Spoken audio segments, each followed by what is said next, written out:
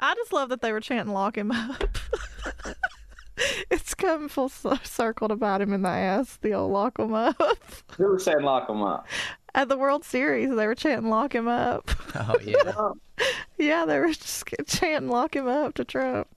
It's so good. Well, another theory is that like the managerial nature of this country is such that like Trump has rocked the boat too far for like just any normie, no matter what you consider yourself, that people just want to return to this sense of, normalcy or whatever. And I think, really and truly, I think that's what's at the crux of what we're going to be talking about today with this article. But, I just think that probably has less to do with, anything else than just that. Well, before we get into that, I brought a really funny editor's note I wanted you to see. This is hands down the funniest editor's note I've ever seen in the Speak Your Piece. Not legal? Yeah.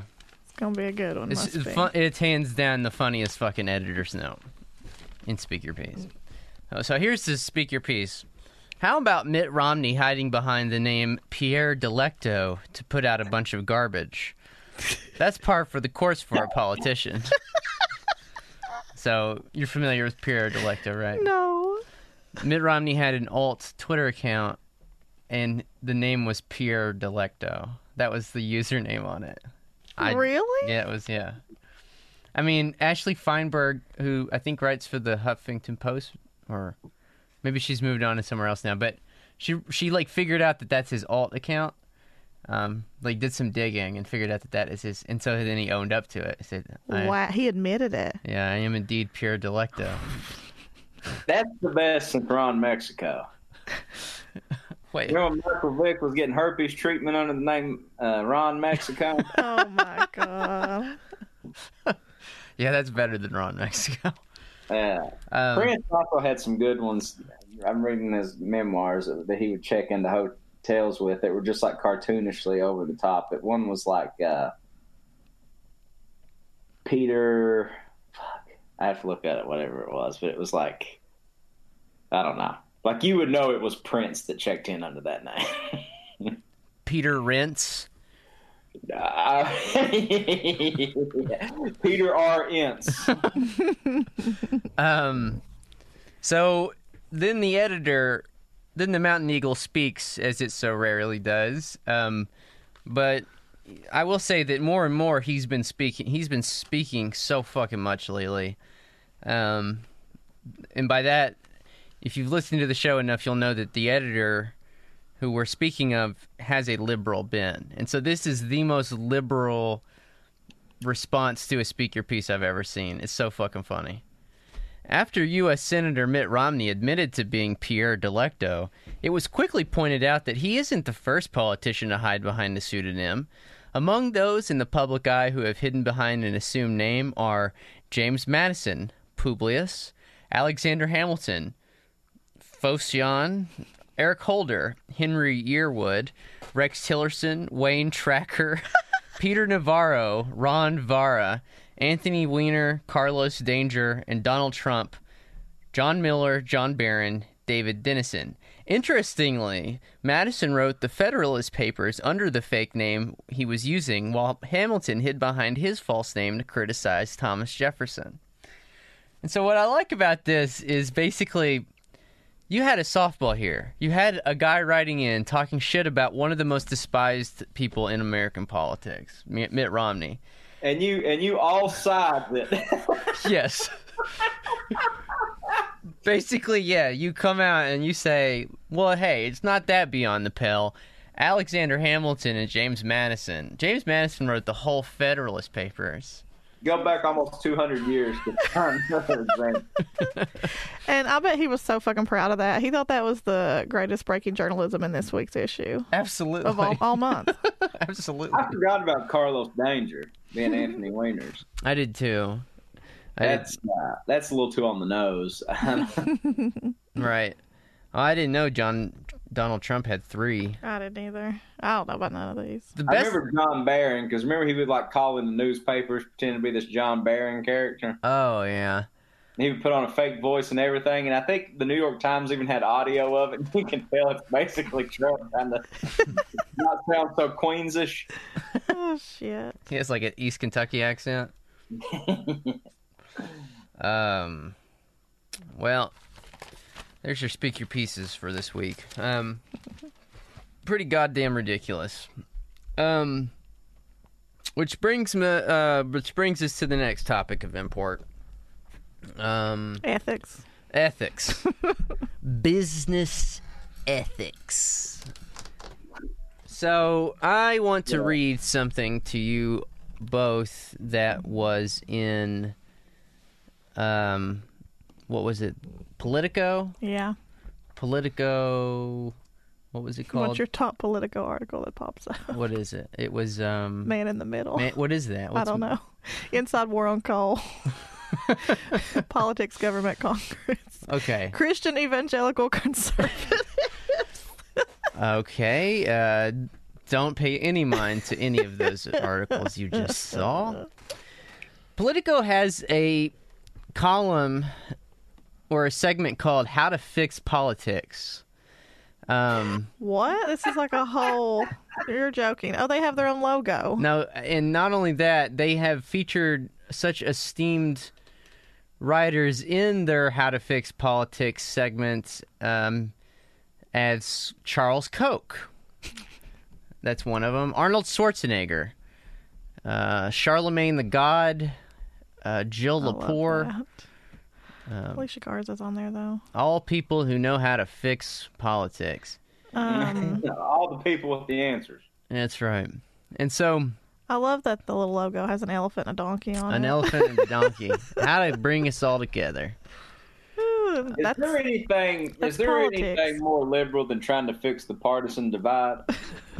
You would think that Politico wouldn't want that. It feels like it's better for their bottom line to have people fighting, but so I'm the helpers. Right. So as part of their segment, they had an entry a few weeks ago called "What Teaching Ethics in Appalachia Taught Me About Bridging America's Partisan Divide." Subtitle: There's a language for talking about hot button issues, and we're not learning it. Damn. By Evan Mandery. Letter from North Carolina. So this made the rounds. I'm going to switch to this computer now. Yeah, that's right. We've got two computers here. How did this perform in the app study circles? You know, I didn't see it. I didn't. You know, one of us should really bite the bullet and join that stupid listserv for content. I got out once. I can't go back in. I know, same. I got you. Tom, have you ever been on it? Is this AppleNet? Yeah. I haven't been on it, but I refuse to go back. Come on, Tom. Or go for the first time. We both left dramatically, so we can't go back. That's right. This won't be as dramatic for you. Dramatically. By just exiting. It's just dramatic. Just a small act. Any exit of that listserv is dramatic. You haven't exited, so you don't have to return. You can just join it real calm, cool like. I remember when Dave Cooper said the racist and sexist things. Mm-hmm. And that was, there's been several like AppleNet dust-ups that were like, that rippled down to me who's never been on there, and that was one of them. Yeah. Was there a particular dust-up that y'all just said no mas to? Mine was something with Dave Cooper, I'm pretty sure. But someone who's now dead, so I won't drag their name, said... used a line literally when people were talking about racial justice organizing. They said, "Let's keep our eye on the prize." Oh, damn! Which obviously is a quote from the civil rights movement. Not good. It's pretty rough. Well, I don't know how this article fared in that world. But it did make the rounds on Twitter and in the other Appalachian whatever world. Before we get started, do you mind if I go pee real fast? Every time. All right. Okay, so let's get to the topic at hand. The war on drugs, really. The war on drugs. The drug here being philosophy. Politico. What teaching ethics in Appalachia taught me about bridging America's partisan divide. So, all right. I have so many thoughts about this. None of them good. And this is just not the default hater setting. This is really, really dumb. Oh, there's a few things I want to get out of the way before we start. The first is that it's totally acceptable to not have any commentary on this at all. This might be the first thing that we've read on here that I just don't even know if I have anything to say about it because it kind of just speaks for itself. It is banal in such a way that it doesn't even you know how we've said that Joe Biden's running for president in 2004? Yeah. Yeah. This guy is trying to fix politics in 2004. You know? Yeah. But he thinks he stumbled upon the secret equation. Oh yeah. And Politico. And he thinks he's done it by echoing the political sentiments of a kid that grew up quail hunting. And Southern pursuit that everybody does in the South. Yeah, and who said he would be a Trump supporter if he was old enough to vote, which brings me to my next point. Every kid in this article, and so I really had to go through and sort of try to excise as much out of this article as I could that put any kind of blame on these kids because these are kids. Right. And so it's not going to dunk on any kids. No, so it's hard. It's hard to actually. He made it really difficult because he chose as his sort of protagonists these kids whose ideas are still forming and who don't quite know what they believe in yet. Right. And so while we read this, it's important to realize who the target here is.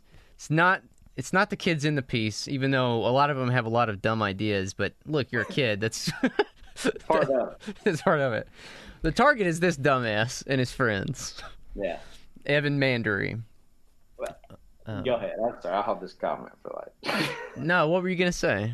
I was just going to say I'm just amazed that this guy who's taught at all these prestigious places and everything, and this just sort of fortifies my whole disillusionment with academia. This guy seems to have been convinced by a quail hunting kid whose brain is still growing. Yes.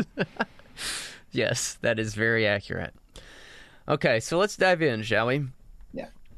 On the first day of my Justice in America seminar at Appalachian State University, I offer a deal to a student named Forrest Myers. I explain that I'm a tough grader and that the class average will be around a B-. I'll give you an A, I say. All you have to do is designate someone to get an F. The other students laugh nervously while Forrest considers the deal. I've asked this question at the beginning of every semester for over 20 years, mostly to liberal Northeasterners at Harvard and the City University of New York. It's a good starting point because it tends to show commonality. The beginning of ethical thinking is to accept that other people's interests matter. In all my years of teaching, I've never had anyone take me up on my offer. But I've come here seeking difference, not similarity. By here, he means Boone, North Carolina, the South, Appalachia. Good old Asheville. The 2006... No, that's Boone. That's funny that he's picked a place to work based on a social experiment he wanted to conduct. That's very weird, don't you think? Well, it's also weird because, later in the piece, I think he says, I expected a lot of my students to have conservative views that reflected the area in which we teach. And it's do you not know what a fucking university is? Anybody can go to a university. Great, most of those kids aren't going to be from the surrounding area. Well, actually, statistically, most of them probably will be, but a lot of them are also probably going to be from, I don't know, fucking Washington. I almost went to App State growing up in New Mexico, so, anybody can fucking go to college. Anybody can go to App State, yeah, and the other thing, too, I think, is, how he points out that he's, Appalachian State, founded by former conservative generals. Every fucking institution in this country wasn't founded by some slave-owning asshole from Massachusetts to fucking Texas. Or even Harvard. I mean, right. That's exactly the weird thing. Yeah, you're right. He does profile App State as being founded by a Confederate general. It's Remember, like, Georgetown and Harvard and all these universities, like... Well, Harvard was founded by, like, Cotton Mather or some shit. Yeah, I don't know, but it was definitely, like, built with slave labor and administered and run with slave labor. People that thought that black people were literal demons. Right. So I've come here seeking difference, not similarity. The 2016 election exposed a national rift so deep that it feels as if even reasonable conversation is impossible. I'm a liberal New Yorker, but I know that plenty of people on both sides of the political spectrum worry that this divide poses an existential threat to the American democratic project. On the most controversial issues, race and immigration, we've lost the capacity for compromise because we presume the most sinister motives about our opponents. I've arrived here in the fall of 2018 hoping to find a wider range of views, not to change anyone's opinions, but rather to see whether there remain principles and a shared language of ethics that bind us together. My God. Shared language of ethics that bind people together. Here's the thing about these, like, the liberals' like commitment to both sidesism is like we shouldn't want to find commonality with people that belong to a genocidal racist death cult. That's all conservatism is, all that it has been. Like have an analysis of who your opponent is. And liberals can't because they have to have conservatives to exist. Uh-huh. You know what I'm saying? Leftists, we don't have to have conservatives to exist. In fact, I would prefer it if they didn't exist. In fact, if you hold conservative views, I'd go so far as to say that you will be targeted and persecuted. Or at with least... extreme prejudice. Right, or at least marginalized. Give you something to be afraid of at some point. Right. Well, we're going to get into that because this article is it really helps you peel back the layers of where that worldview and approach comes from. Yeah. So he says, I'm curious as everyone else in the class about how Forrest is going to answer. I swear to God, I think I know this kid, Forrest. Also, I promise you, nobody else in the class is curious how he's going to answer. They're all thinking about, like, fucking jacking off and playing Fortnite and whatever else they're doing. I'd rather get the grade on my own merit, Forrest says, and I don't want to have anyone mad at me because I gave them an F. The offer's losing streak intact, I extend it to every student in the class. Raise your hand, I say, and you'll get an A. All you have to do is point to someone who will get an F. No hands go up. With a young woman named Sienna Lafone, I sweeten the offer. I'll give everyone in the class an A, including her. She simply has to pick one student to get an F. Sienna says she won't do it. Why not, I ask. Because it's not fair, she replies. What's going on? I ask. If someone accepts the deal, the class as a whole will be better off. In the language we'll develop during the semester, it's a utilitarian no-brainer. The class GPA will rise from 2.7 to near 4.0. Still, no one bites. A student named Jackson finally says, I think we should just earn what we get. These answers... the boot Really putting your neck out there, Jackson. These answers, with the exception of some southern accents, sound almost identical to ones that I hear from my typical class at John Jay College of Criminal Justice. Of course, we're still in the realm of hypotheticals. It'll be several weeks until we get to late-term abortions, gun bans, and the death penalty. Donald Trump's name has yet to be spoken. The conversations will no doubt become more fraught as things get more real. Okay, so finding a place to teach ethics in the South was more difficult than I had imagined. My initial idea was to go to the most remote school that would have me, but most don't even offer an ethics course. This remote. So this motherfucker, like, tried to go to some, like, rural Bible college in, like, West Virginia somewhere, and they're like, what? They were not hiring. Yeah, and also, okay, I'm trying to decide right now if right now is the place to talk about the what would the word be? The methodological... Carpetbagging? Okay, well, there's that. But also the methodological problems with ethics courses and with this approach to a sort of epistemology. Because, like, what he's saying is... there's not a whole lot of ethics courses taught in the South, and he's not making any kind of conclusion there, but I kind of wonder if he wants you to draw the conclusion. Like, oh, look, they're not teaching ethics in the South. What does that say? What does that mean? And so when we get to the trolley question, which these people have a massive raging hard-on for, well, we'll talk about that. The philosophy department of a community college in rural Tennessee was interested until the administration balked at my qualifications. They'd have accepted a degree in religion, but not one in law. When I stumbled upon Appalachian State, the school immediately seemed like a good fit, open to me and the kind of conversation I wanted to foster. Boone feels like any other college town, but Boone is a little blue island in a sea of red. You'd have to drive about 30 miles to find another polling district that voted for Hillary Clinton, and there are only a total of 5 within a 75-mile radius. Ah, yes, Hillary Clinton, that well-known bastion of leftist thought and subversion. Yeah. In the aftermath of the 2016 election, I read widely, and somewhat unsatisfyingly, to try and understand the root causes of polarization.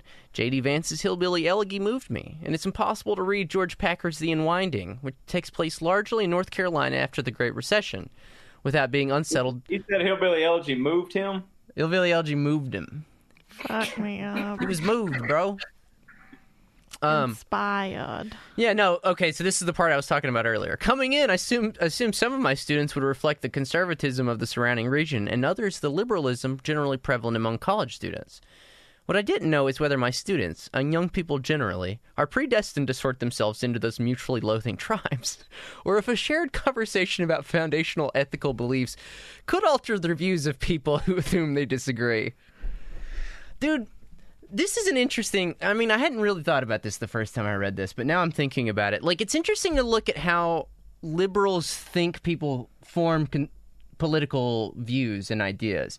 Like, to them, I don't think class is mentioned in this entire article, except when he goes into his little thing about the Trump-loving kid. And even then, like, that kid's parents are, like, accountants or something. Like, yeah, dad was like a Wake Forest educated lawyer, and his mom was from California or something. Yeah, for these people, the way that you form political views really does come down to, like, the inputs you're receiving in the school system. And by that I mean, if you're getting a rigidly foundational teaching in Western philosophy, to them that is like... If you're not getting that, you're conservative. If you are getting that, you're going to be enlightened and liberal. Right, yeah, that's right. It's like the people like, I think of Bill Richardson, who like is just one of those old liberals that just like live and die by the liberal arts education. Are you speaking of former New Mexico Governor Bill Richardson? Whitesburg architect Bill Richardson. Whitesburg architect Bill Richardson. Got it. To be clear. And so... As I mentioned, that this next paragraph actually sums it up. My syllabus. So again, just to reiterate, these people have class doesn't factor into their analysis on how people come to, or anything else for that matter, whether it's gender or race or anything really. Although they will concede that they'll concede that like, oh, people have white privilege and that patriarchy exists, but you will never get them to admit that class might have something to do with all of this. Right. Yeah, totally. So my syllabus pairs readings in classical philosophy, John Stuart Mill, Immanuel Kant, Aristotle, John Rawls, with modern policy dilemmas including abortion, affirmative action, and hate speech. And this is my favorite line of the whole article, I think. But inevitably, all journeys of ethical discovery begin with the trolley problem. Well, if that ain't true, I don't know what is. Oh, fuck. Like, they love the trolley problem. They fucking love it. How long has the trolley problem been around? I don't fucking know, dude. Probably about 100 years. It was probably cooked up in like the 1940s in a philosophy department at like MIT. Yeah, I mean, this is basically, remember when you were talking about the Mandarin? It's basically the Mandarin. Yeah. It's the Mandarin. It's that one, when was that? That was like it was like in the episodes 20 or 30. A deep cut. It's a deep Trillbillies cut. But yeah, go back and listen to that one. Because it's the same basic principle. Yeah. It's the same basic concept. That was at the Ohio State. It was. That was at Ohio State. Also in an academic setting. Shocker. A trolley is Also an Appalachian school. also an Appalachian school, correct. A trolley is barreling down the tracks to which 5 people have been tied, I explained during our second meeting. You can flip a switch and divert the trolley, but you'd kill someone else who's been tied to the sidetrack. I asked a young woman named Kirsten Davis what she would do. I probably would flip the switch because I know less people would be killed, she says. Almost all of her fellow students concur, albeit reluctantly. The notable exception is Jackson. You kill the one person, he says without hesitation. Jackson is wearing jeans, cowboy boots, and a Carhartt shirt. His baseball cap. He's got a ponytail. His baseball cap, which he got... I just want to pull off here for a second and say, again, just if I could just gently, just sort of rib Jackson here a little bit. I knew so many Jacksons in college. There's that one conservative contrarian in all of your classes. Yeah. And this guy's him. He's just a country boy. And he's just a country boy that drives an $80,000 truck with a lift kit. yes, No utility for his job.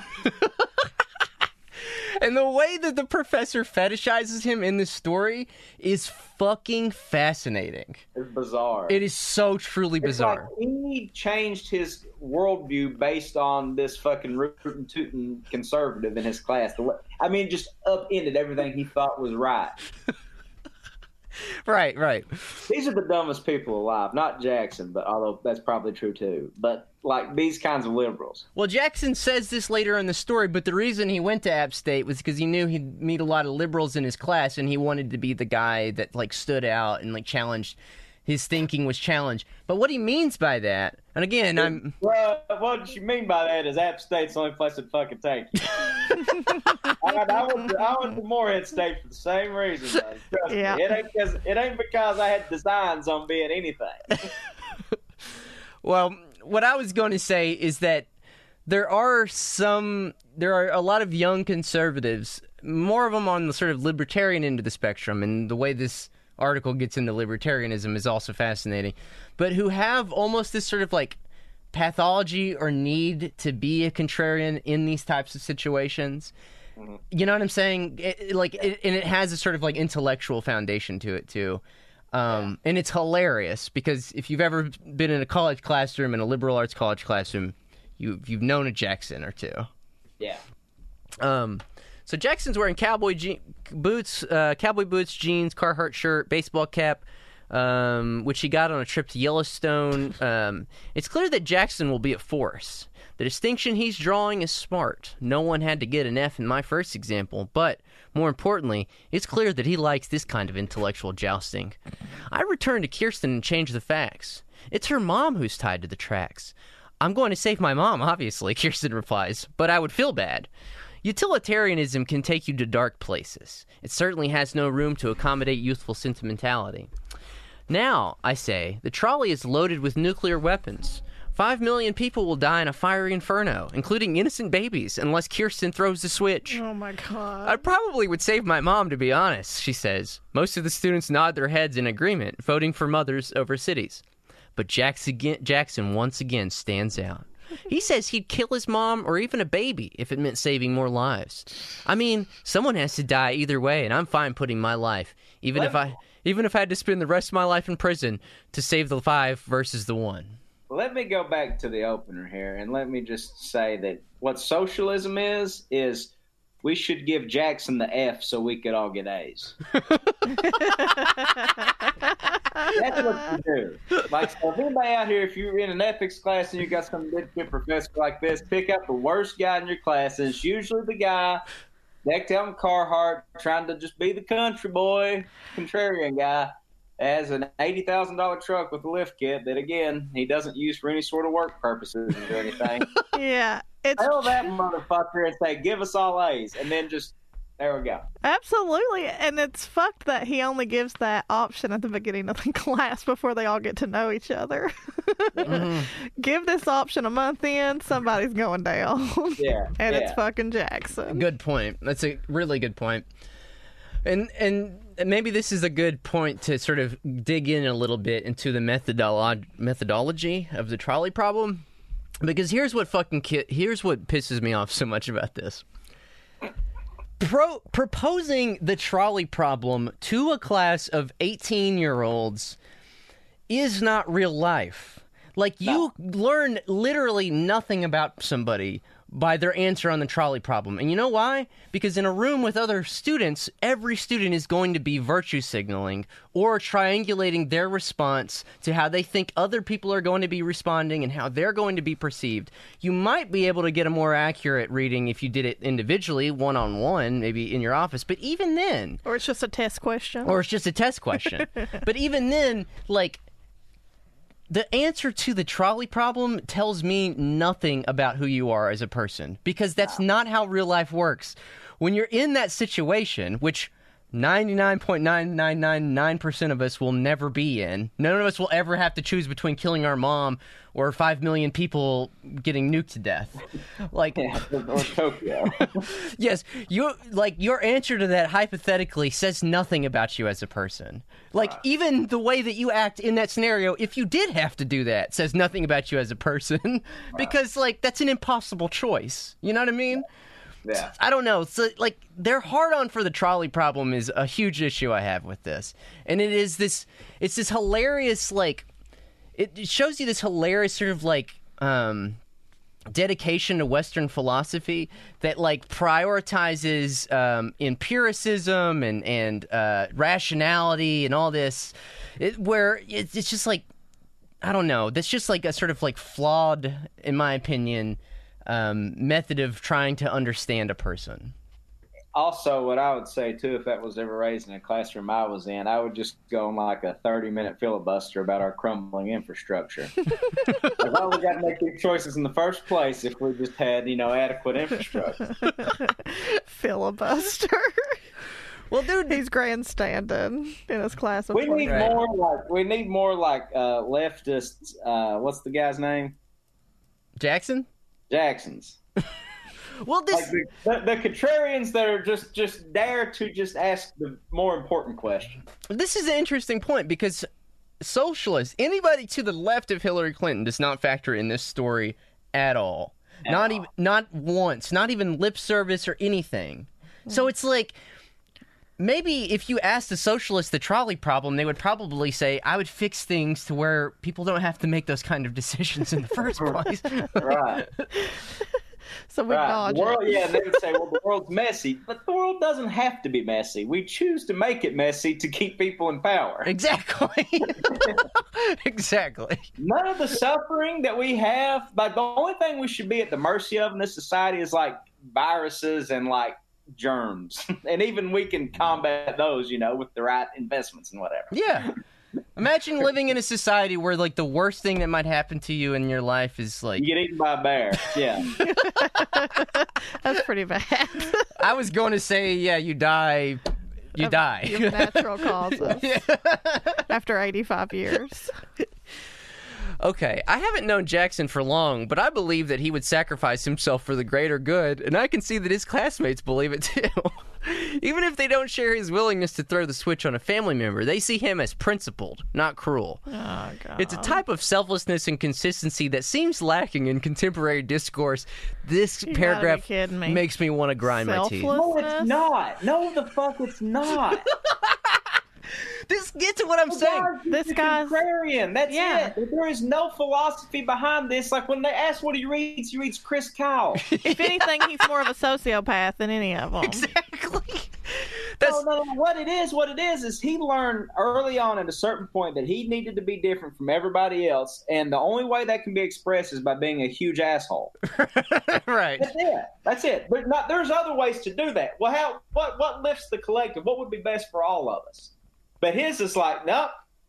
We all should just get what we deserve according to our merits and our what we're willing to put in, and da da da da da da. And it's like, actually, even deeper than that, Tom. If you listen to what he's saying, he said he would sacrifice his mother or his child, and what that indicates to me is this sort of like savior complex. It's almost like He's not sacrificing himself for the greater good. He's doing it in a hypothetical. That's not the same thing as real life. Yeah. If Jackson has half a brain, he will be like, like who was the guy that read that batshit like the whites are dying out speech? Oh, Josh Hawley. Josh Hawley, yeah. Like these guys that liberals also have sort of legitimized. You know what I mean? Yeah. Like by like not like being more aggressive about the conservative question. Yeah, I don't know. I hate them all. Well, it's a weird that sentence. It's a type of selflessness and consistency that seems lacking in contemporary discourse, in which people are too willing to prioritize what's politically expedient over fundamental values. There's two things I want to say about that. The first is that's a great example of how, weirdly, how he's fetishized this kid. You know what I mean? Like that's why he moved here. Right. He's found the kid that he's been looking for, his great white whale that will explain the divisiveness and everything else wrong with American society. Can you imagine having the best education on earth, and this is the best you can do in terms of your critique? Oh, I know. That's what's fascinating to me about this. It's like this guy teaches at John Jay College philosophy, Harvard, and all these places. This is what Western philosophy will do to your brains. Which is why Politico printed his ass. Yeah, in the How to Fix Politics segment under Charles Koch. The second thing about it that's funny to me is in which people are too willing to prioritize what's politically expedient over fundamental values. I'm pretty sure if you asked this guy who he voted for in the 2016 election, he could tell you Hillary. And if you asked him to explain why not Bernie, he would probably say something like electability, which to me that is politically expedient over fundamental values. But whatever. He said, it's what feels wrong, for example, about liberal intolerance of dissenting speech, especially on campus, or the rush to punish alleged sexual predators without due process. And it's what feels equally wrong about conservatives who claim to revere life and yet can display such brazen cruelty to immigrants and prisoners, et cetera, et cetera. The near unanimity with which is my man a little bit concerned with cancel culture? I would say I'd be willing to venture yes. Oh, this is about to get good. We got to. I just thought that like alleged sexual predators without due process, that kind of stuff. I put the highlight in here to indicate a segment that I want to skip over, kind of, and give you a summary of. That's why it's red. Right. The near unanimity with which the students responded to the trolley question is notable. So we've finally arrived at what is the beginnings of his thesis, which is that conservatives and liberals across the board respond to the trolley question with near unanimity, with near, pretty much the same answer. Right. Except for one political group. You want to take a guess what that political group is, Tanya? Libertarian. Oh, wait, that's for Tanya. That's for Tanya. Get a hold of yourself. My bad. I didn't mean to steal your thunder. There's a little bit of a delay. So he tells us about how there's an entire field of discipline in the academy called trolleyology. Oh my God! These motherfuckers, which occupies its own niche in social psychology research. Bolsonaro is like rounding up all the Marxists out of the academy in Brazil. When we have our day, we're rounding up all the trolleyologists, getting them out, putting them on a trolley. A list gets released. Trolleyologists. We'll put all the trolleyologists on a big on a big trolley, and then we will make them make the trolley choices. Oh my God. So the trolleyology professor is a guy named Jesse Graham at University of Utah, and he says that overall liberals and conservatives are similar. Libertarians, however, are a different story. He says, we don't talk much about them, not members of the political party with that name, but rather people who believe in limited government. There are a lot of the latter. Estimates range between 77% and 22%. 7% and 22%, and they merit greater discussion. Do they? Yeah. Graham explains... No, go ahead. Oh, here was my thing. It's like, is there possibly another group of, sort of on the left end of things that actually have a dog in the race that's polling better than Bill Weld?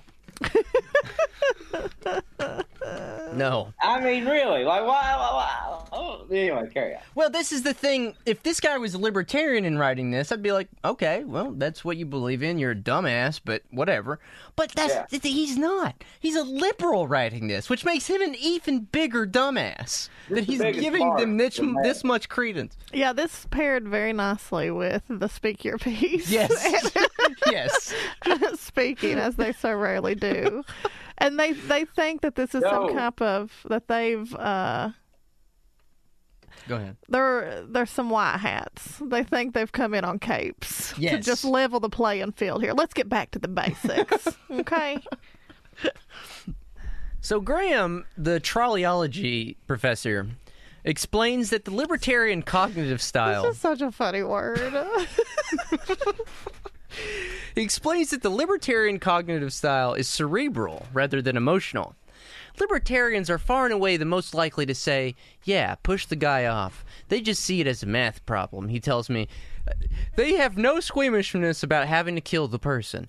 It's coldly calculating, but also, arguably, rigorously ethical. He cast this like it's a superpower or something that libertarians have. Like they can like lift above the scrum and like see it for what it is. It's fucking dumb. As Graham tells me this, I can't help but think that efforts to unpack what separates red states from blue states haven't been careful to differentiate between conservatives and libertarians. Venn diagrams of voters generally categorize voters as Republicans and Democrats or liberals and conservatives. But as is becoming increasingly apparent, the cool-headed libertarian in my classroom who's willing to sacrifice his mother for the greater good doesn't fit neatly into any of these circles. It occurs to me that if America is going to come together, it's going to have to reckon with Jackson Cooter. I'll go ahead and tell you right now, it'll be a cold day in hell for I reckon with Jackson fucking Cooter. Honestly, the more I think about this trilogy bullshit, is it just, I guess it goes back to you talking about them having that there's class doesn't come up here at all, but it's just it's insane to me that this man is so flippant and just a fucking maniac that he doesn't take into consideration that there are plenty of people making life or death decisions that are forced to make life and death decisions in their lives all the time. Every day. Yeah. Poor people this world over are making all kinds of decisions that wreck their life, like about whether their family members will get medicine or whatever. Just, it's fucking insane.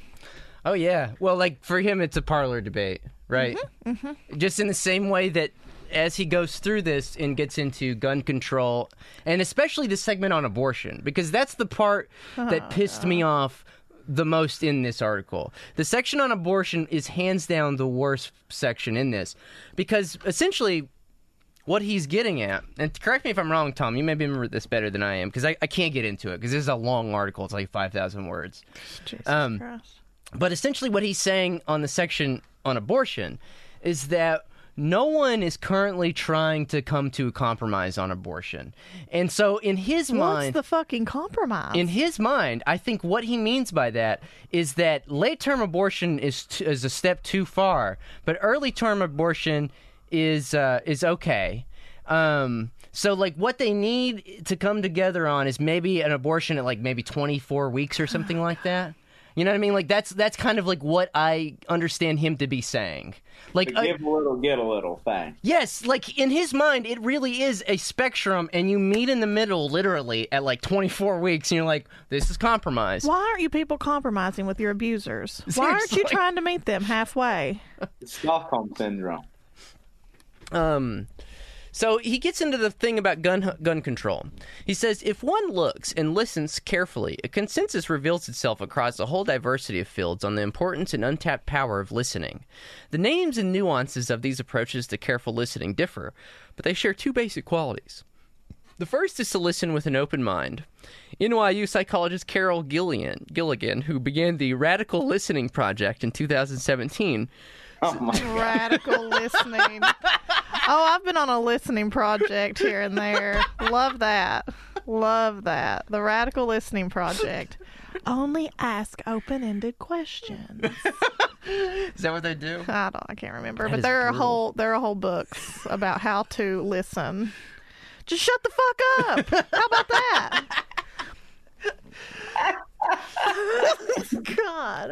God.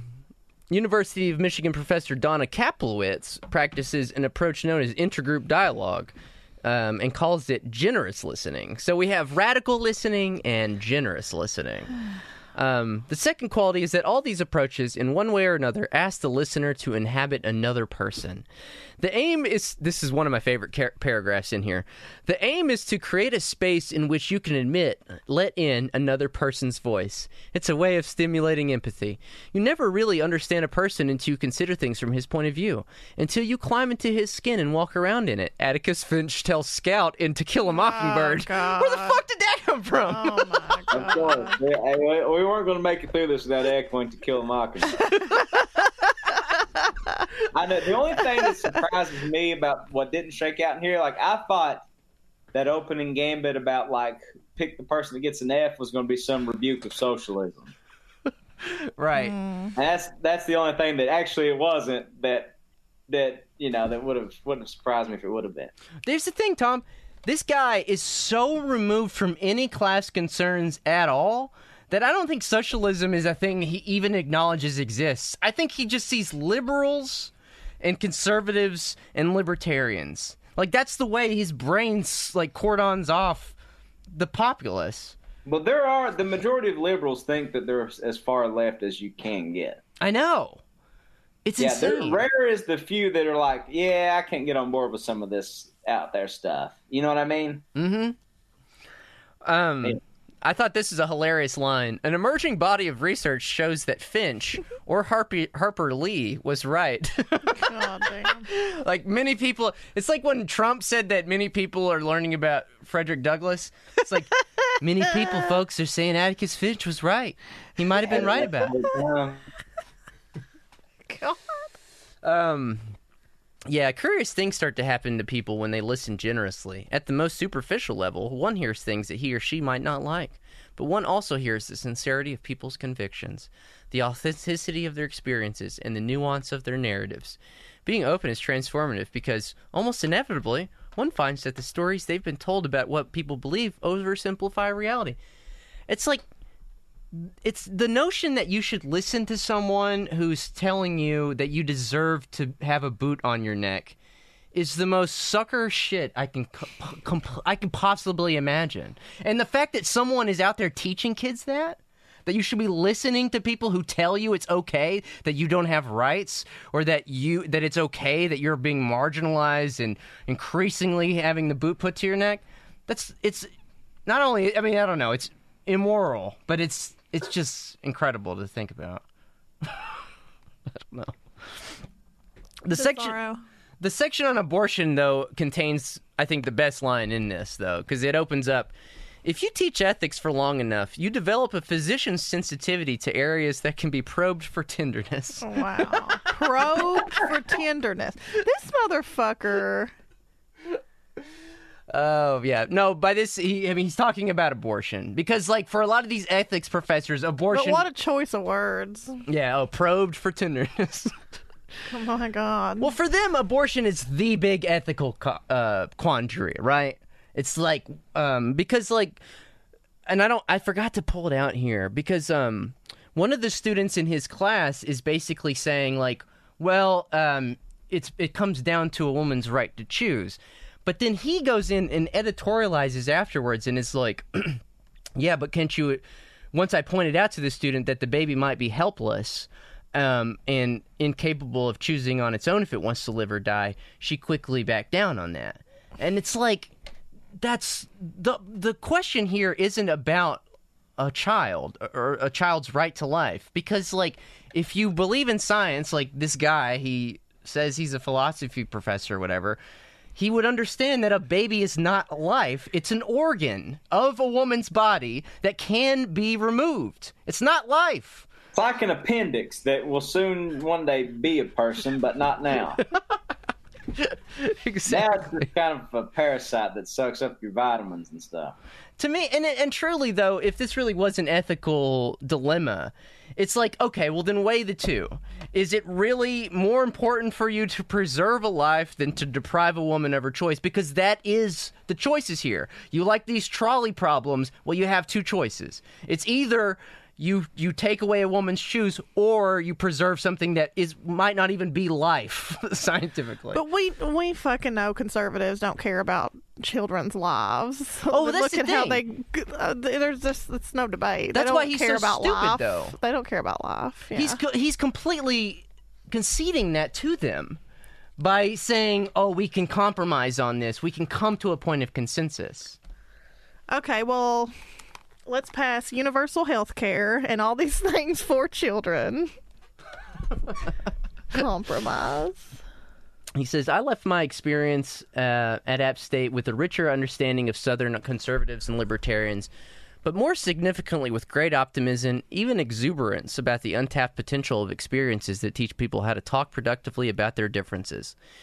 Even after a career spent moderating conversations on controversial issues, I learned how to listen better and was changed by the stories I heard. Imagine if, instead of requiring a swim test for college students or a gym for middle schoolers, we required students to sit in a room with a diverse group of people and listen to the stories of their life. Radical listening. If I wanted to prepare my children to live as citizens in a democratic society, nothing would be more valuable than to teach them to listen. Listen to your abusers, folks. They have a lot of good things to say. They have a lot of good things to say to you. They have your best interest at heart. Yeah, your bosses, they know what they're talking about. Just the dumbest shit, man. So, like, what started out as this thing that kind of, like, fetishized Appalachia and, like, he was searching for the true nugget of truth about divisiveness in America quickly just became this, I don't know, paean to capitulation. You know what I mean? Just this radical manifesto for capitulation and, I don't know, surrender and not actually fighting for anything, but just sitting down and listening to people. It's fucking absurd. Yeah, it is amazing how that this time we're in has produced taking people that are supposed to be sort of these intellectual giants or even just like brave people and just rendered them like basically patrons of the sort of managerial overclass. You know, it's like isn't like what's their name, Solkowicz, that did the bad protest at Columbia. Did you see this thing this past week? Oh, Emma Solkowicz, yeah. And like Emma's like a libertarian now or something. I saw that. Yeah. Yeah, it's just like I just wonder like what. I don't know. Yeah, I don't know. I'm not, and I don't want to say that in a way that trivializes what she went through, but like also I don't know. I don't know how you arrive at there being some substance to some of this stuff. Because you don't have a stake in it. I mean, like, I from what I read that article, that profile of her, and she seems very wealthy. She seems like she came from a very rich family. Now, it's not discounting what happened to her at Columbia, because that was horrendous. But at the same time, if you're very wealthy, what does wealth allow you to do? It allows you to escape all the fucking nightmares that everybody else has to deal with on a day-to-day basis. Yeah. It's the nitro boost in your fucking privilege pack or whatever the fuck. Yeah. Just, anyway. I think that's the thing here. I think that's the case with this guy. Like, I think that he's so far removed from any real world struggles or concerns. Yeah, this guy lives on a fucking cloud. Yeah. I don't know. It's pretty incredible. Yeah. Bleak. Yeah. Well, so what teaching ethics in Appalachia taught him about bridging America's partisan divide? You can skip it. You can skip Don't bother. Skipped. I used to smoke weed with this guy in high school named Colin Cooper, and if he was mad at you and you were standing next to him, he would pass you over and pass the blunt to the guy next to you. He'd be like, "Skipped."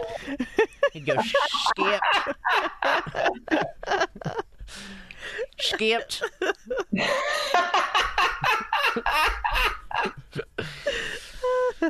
So skip that one. All right. Anything else before we go? We're over in an hour. Let's pack this one in. Any final thoughts? Closing words? I think it was something. This is not to call into question the Appalachianness or the hollerness of Boone, North Carolina, but I think it's interesting. This guy was like, "I'm gonna go to Appalachia," and then picked Boone.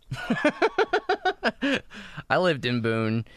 It's nothing like Like, the go vast to you, majority. motherfucker. Yeah. Yeah. Teach ethics at UPAC, bitch. Teach ethics at Southeast Community Technical College. Yeah, absolutely insane.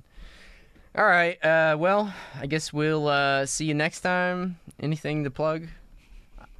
Do we have anything to plug, Tanya? I don't know. I don't think so. All right, y'all. Well, we'll see you next time. All right. Bye.